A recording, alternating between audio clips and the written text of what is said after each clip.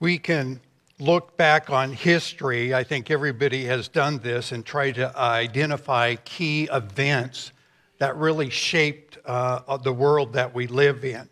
And everybody kind of comes up with their own list. Some might cite the Protestant Reformation. The Gutenberg Press made reading literature throughout the world. The Civil War, the Industrial Revolution, the bombing of Pearl Harbor, 9/11, perhaps the invasion of Ukraine. Some will say the world will never be the same again. Today we will look at an event that I want you to consider as the greatest event because of the ripple effects that have emanated out from this one singular event has had such an impact on all of life. It's impacted education, politics, medicine, science, wealth, family relationships, etc. And you may be, what is this event? It's the persecution of the church. The reason it has had such a profound effect in all of the world is not because of the persecution, but it had an unintended consequence. A result of the persecution, the Christians in Jerusalem scattered throughout the then known world. And they became witnesses as they scattered. Witnesses to Jesus Christ. And as witnesses, as they went out, they were proclaiming you no longer had to live in fear whether you were pleasing the gods, the many Roman gods, Jupiter, Neptune, Pluto, Apollo, along with the goddesses and the demigods, always living kind of in this apprehension or fear. Have I done enough? Have I pleased them? It always kind of leaves you in a bondage. The witnesses proclaimed you could no longer could a few monopolize power by dangling the fear of displeasing the gods if you did not follow their voices, their influence, those who were propagating that belief. Everyone benefited, Christian or not. It was not as these people proclaiming the gospel scattered, all of society benefited from the message. I like what it said in my 8th grade, when I taught 8th grade history in Santa Rosa. I've never forgot these words. When Christ promised that the truth shall make you free, he declared war on superstition, prejudice, and ignorance. The gospel is good news because it frees us from false religion and foolish traditions. It liberates our minds to pursue knowledge in all fields. The basic fields of human knowledge are called the liberal arts because they liberate our minds. Unfortunately, though, this message that we have all benefited from over the centuries came to us and to the world through persecution. Through hardship. The people scattered. Today we will look at this world-changing event, this persecution of the church that prompted the followers of Jesus Christ to scatter. And I want to do it just by answering 3 questions. Who scattered? What was the role of the apostles? And what was the message of the scattered? The folks who were scattered. So first, who scattered? Look at Acts. We're in Acts. Grab those Bibles. Acts chapter 8, that this event, this landmark event in the birth of the church. Acts 8. Who scattered? We read here, and Saul was there giving approval to Stephen's death. We looked at that last week, so you'll have to go back to chapter 6 and 7. On that day, a great persecution broke out against the church in Jerusalem, and all except the apostles were scattered throughout Judea, Samaria. The God-fearing men buried Stephen and mourned deeply over him. But Saul began to destroy the church, going from house to house.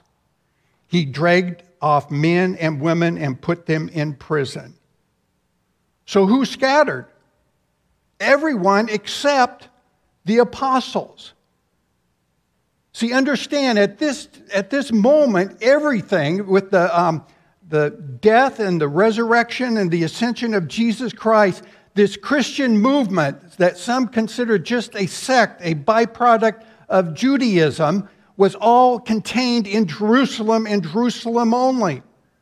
It hadn't gone out. Remember Acts 1:8. Wait in Jerusalem until the power comes upon you, and then you will be my witnesses. So everything up to this point was in Jerusalem. Persecution comes, and now it's time for this movement to go global.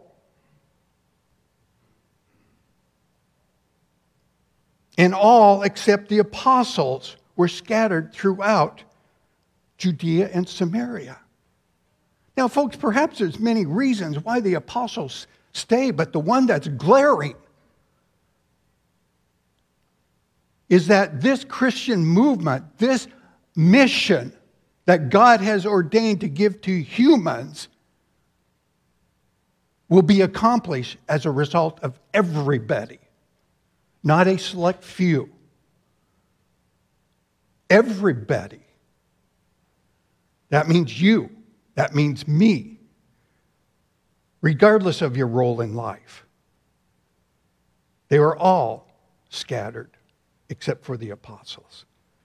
And as they scattered, verse 4 tells us they preached the word wherever they went.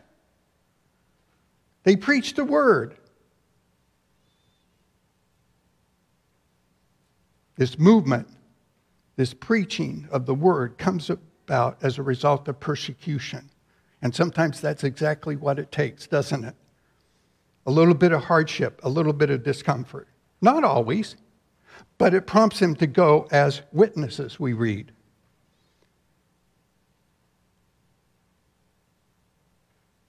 Verse 4, those who have been scattered preached the word wherever they went. And I think now in verse 5 we see a model. Here's Philip. We were introduced to Philip in chapter 6 where he was commissioned, selected to help with the feeding of the widows that were being neglected. This same Philip, it tells us he went down to the city of Samaria and proclaimed to them Christ.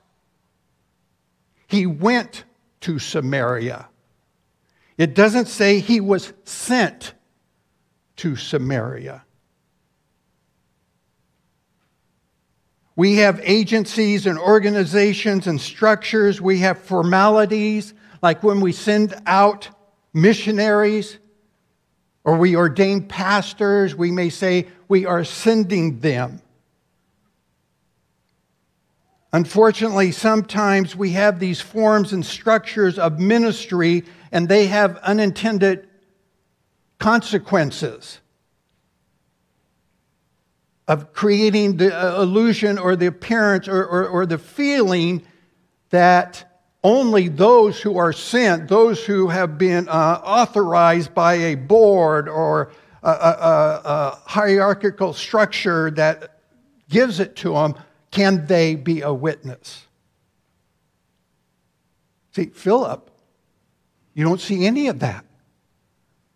It just says he had this burden, he had this sense that God may want him to minister down in Samaria, and it just says he went. I'm lingering on this so that we may grow in understanding our freedom as witnesses. That you're all free to be a witness and to be creative in how you go about it. That's why we want within life groups. For them to be creative and have this as a growing part of what they are about is how might we go out and minister?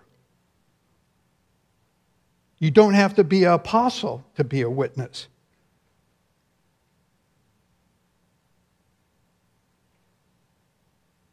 You are called to be you, though. You don't have to be somebody else, an apostle or a pastor or an authorized missionary that is sent. You don't have to be them, but you have to be you.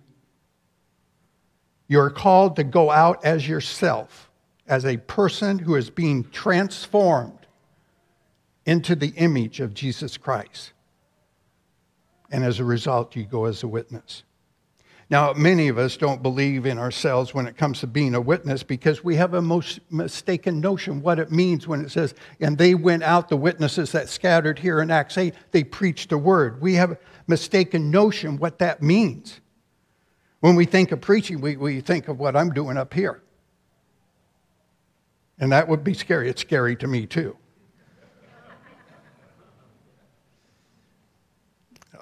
Yeah. A person standing in front preaching the word is a valuable tool to help us. It's valid, but it's only one form of preaching. It's an appropriate form. But it's not the only one. The ability to preach is in you. You are a preacher. You are a preacher. Let me give you an example, and maybe, okay, I understand. Even you young people, it's in you too. The easiest example I could give is of a parent. Have you ever tried to convey a message to your child or young person, and they stop you and they say, "Dad, you're preaching at me." Oh my goodness. The ability to preach comes out whether you know it or not. In fact, often you don't know it. They may say, "Stop preaching at me." It can happen between Connie and I. Friends, sometimes you friends in the hallway at the school, you may come off with your ability, show your great skills at preaching. We all have that capability when something gets aroused in us and it's of such an importance and we feel deeply about it. It's so hardwired into us. But parents, if you want your message to be heard by your child, the message you have is important and you want it to be heard, you need to learn to preach in ways that will help them to hear it. As parents and as Christians, when we believe something, we typically resort to one style, the monologue, to communicate. Preaching using the monologue at times is the most effective and is the most loving. However, we can also resort to it because it's self-serving. Sometimes we resort to a preaching style that's a monologue because it's more of something I get from it than love and help to the person. It can create a sense of superiority. It can create a sense of control. It might help ease your insecurity. Preaching used means simply to proclaim, to communicate the good news, the gospel. It's being a herald. It's announcing good news. Try using a dialogue as a form of communication when you proclaim good news. Try developing a witnessing style as you're going about life that sounds more like a conversation. Just look at how Jesus Christ engaged people in conversation. as a way to proclaim the gospel. Look how Jesus Christ often used questions as a way that he was proclaiming the gospel. The woman at the well about water, the bread, about the bread of life, being born again, and what is that all about? And how he engaged them. He was a master in engaging people in conversation for the purpose of thinking about the gospel. In your preaching, don't fixate on what is wrong in the world. Preach, as we rehearse it, life is hard. Life is hard. Commiserate. Have empathy. Life is hard. But there's a new day coming. Yeah, it's hard here. The best is yet to come. There's a new world. There's a new heaven. There'll be new bodies that don't have birthdays and they get 1 year older. 47, Derek. I can't imagine. You're so old. Yeah. You're catching up with me, though, so be careful. Philip, we see here in verse 5, is that he proclaimed Christ and he ministered in verse 7 in both words and deeds. Not only did he preach and proclaim with words, but he was doing these miraculous signs. In verse 7, with shrieks, evil spirits came out of many, and many paralytics and cripples were healed. So it's appropriate, you don't have the gift of healing like this. I've never seen any of you demonstrate it.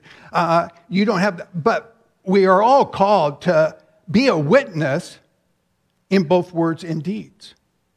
But I like the very end. Do you notice the end to the results of this witnessing? See, this is why I say don't get fixated on all the bad stuff without pointing to the good stuff, that the rescuer, Jesus Christ, has come, that this is not all there is. There's a new beginning, and it tells us there at the very end of verse 7, so there was great joy in that city. A result of the scattered folks and their witnessing, there was joy in the city. We can ask, is there joy in our city? A result of our witnessing collectively as a church family. Is there joy in the city that you live in? A result of your presence there and you being a witness of Jesus Christ. There was great joy in the city. Don't you love that? Especially in this day and age, where are they going to get any kind of sense of joy?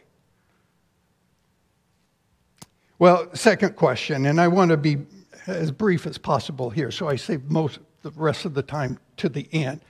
So, but I think I certainly have to make a statement here with the role of the apostles, because of verse 14 and 17. Many have really spent time in this section here, and it has created some divisions in the church over centuries, primarily between Pentecostals, Charismatics, and non-Pentecostals. It tells us there in verse 14, I'm at 8:14 now, when the apostles in Jerusalem heard that Samaria had accepted the word of God, they sent Peter and John to them. When they arrived, they prayed for them that they might receive the Holy Spirit, because the Holy Spirit had not come to them yet. Had not come upon them, any of them yet. They had simply been baptized into the name of the Lord Jesus. Then Peter and John placed their hands on them and they received the Holy Spirit. Okay, throughout history, there have been two views with this passage. Some of you may be aware, and again, I just want to cite these so you don't think I'm just trying to skim over it and not deal with the little conflict here. And that is, those more of a charismatic Pentecostal, both views see these folks as Christians based on Romans 8:9. That if you are in Christ, if you are a follower of Jesus Christ, the Holy Spirit has come and dwelt within you. So they would both see these folks as Christians. But those of the charismatic Pentecostal persuasion will often view this as a second act, a second coming of the Holy Spirit. And they may ask you, have you had the second coming of the Holy Spirit? They may couch it in that way. The others, though, view Acts differently, and they see Acts in its uniqueness, its style, its literary genre that it's in, and it's more history describing. You got to differentiate when you read Scripture. Is this descriptive or is it prescriptive? Is it descriptive and that is just describing the events that are there, or is it prescriptive like the epistles that tells you love your neighbor?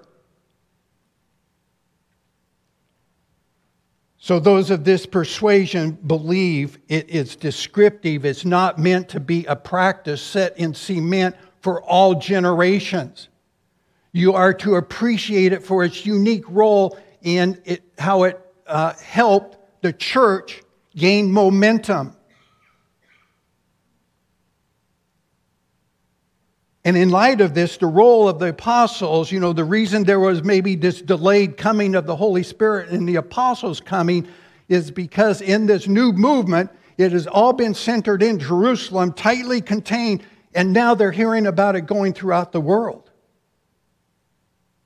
And is this genuine? We know what happened here in Jerusalem on Pentecost and the coming of the Holy Spirit. What's going down there? They go down, and you could kind of say they gave them a Jerusalem experience of Pentecost as a way of validating. So there'd be no question that this is a legitimate movement of God that He has ordained through this scattering. It was very significant too because it's Samaria. Of all places that, this is like the birth and how at the birth you treat the child differently than as they get older. And so we see this in Scripture. And now it's going to Samaria. And what do we know about Samaritans? They were part Jew. There was intermarriage that had occurred, and they have some Jewish blood, but they weren't full-blooded. They were in Samaria.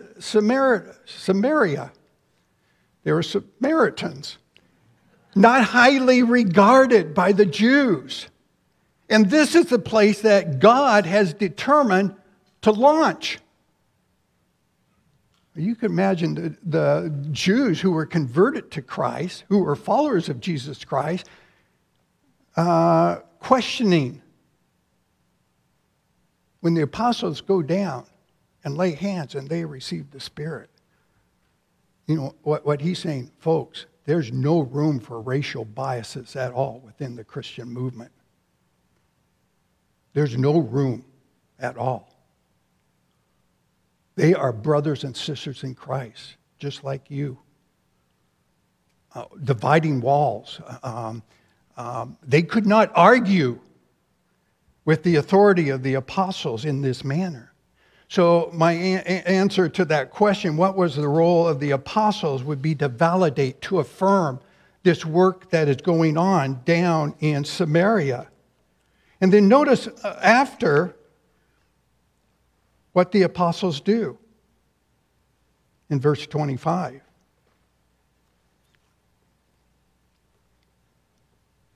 When they had testified and proclaimed the word of the Lord, Peter and John, representatives of the apostles who went down, returned to Jerusalem, preaching the gospel in many Samaritan villages.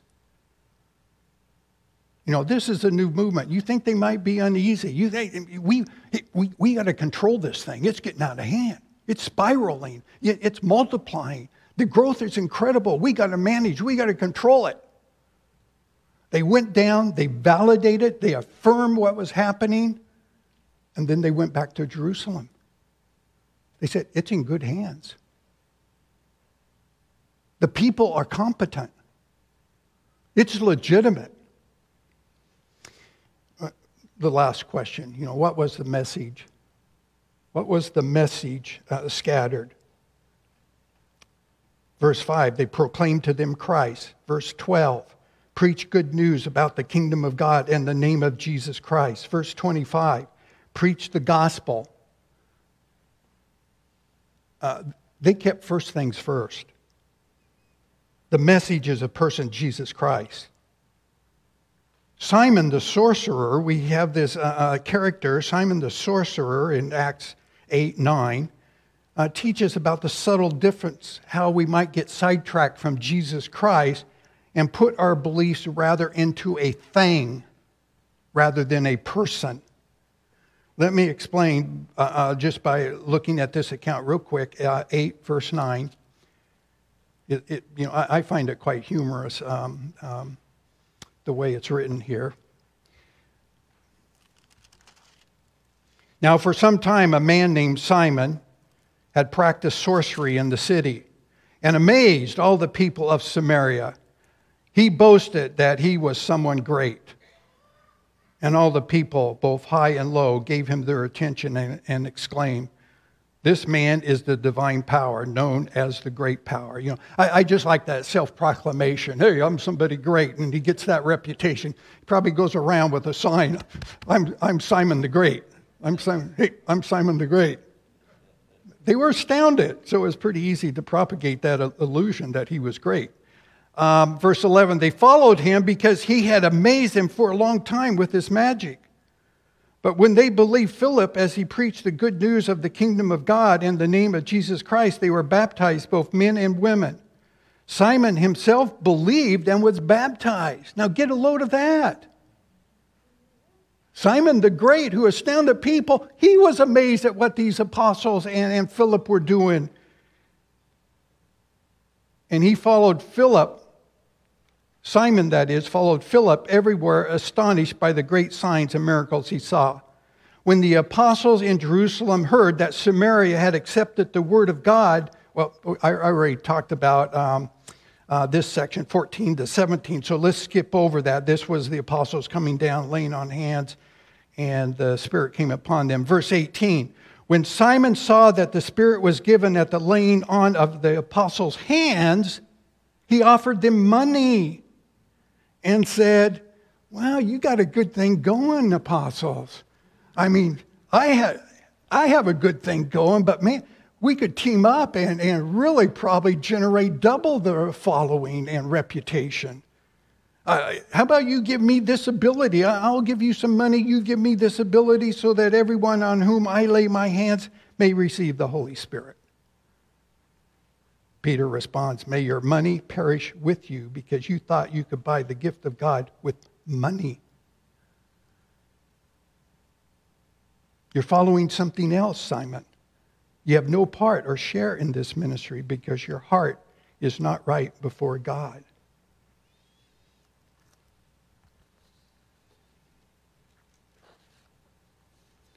Simon was looking for a thing, not a person. It's a subtle thing. I find myself even sometimes gravitating that way. He first and foremost wanted the effect the person could bring. The effect the person could bring became of paramount importance over the person of Jesus Christ. He was looking for the power to produce a sign that would astound the people, so that he could keep his title of being someone great. It was being threatened. He was looking for a great sign, not for a great person. The only role a sign has is to point to something. I have this picture. There it is. Wonderful. When I was reading this, I thought of that journey over to Central Oregon, skirting around Detroit Lake, and there's this sign that points to Mount Jefferson. Folks, just look at that sign. Isn't it marvelous? Isn't it beautiful? Look how the letters are just so straight. I mean, couldn't you just sit there staring at the sign in amazement all day and be thrilled? Go home and tell all your friends about this sign. Tell them they got to drive there to see the sign. Isn't it kind of funny that we can get so enamored with a sign and all it's intended to do is to point to something? Now, this is obvious. We see the absurdity in this, being more enamored with a sign than the mountain itself.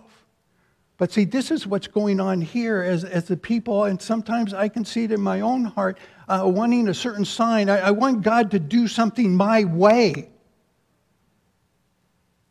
Over and above letting God be God, period.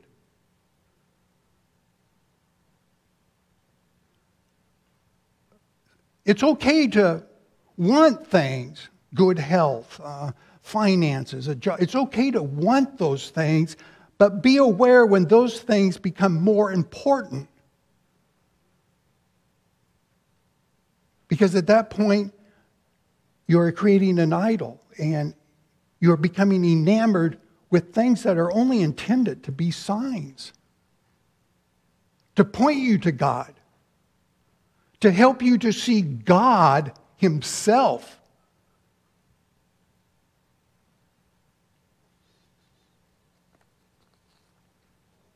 Simon is told to repent. And notice, I would say at best, Simon skirts around it. He's told to repent. Verse 24, we just read his response. Pray to the Lord for me so that nothing you have said may happen to me. You know, folks, we're just not very good with confession and repentance. I don't think we can point our finger and say, Simon, because when I hear people, we use, forgive me, I'm sorry, and these things, repent. That's why I like the 12-step where they say, name the exact nature of the wrong. The exact nature of the wrong. God, I repent. I created an idol of myself. I wanted the benefits of being a follower of you more than you yourself. Let's bow in prayer. I kind of wrote a repentance prayer that I'll just close with, rather than what Simon said, pray to the Lord for me so that nothing you said may happen to me.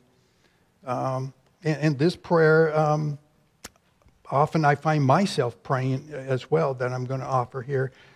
God, I repent of idolatry. I have made the desire to produce signs and to ask of things from you over and above you yourself. I've made signs more important than you. I have put my affections on a thing over a person. God, help me identify why I thirst for the things of God over God Himself. May I begin to think of you in the beauty revealed in Scripture. May I benefit from all the signs as an arrow pointing to the beauty of God, that it captures my greatest desire. Amen.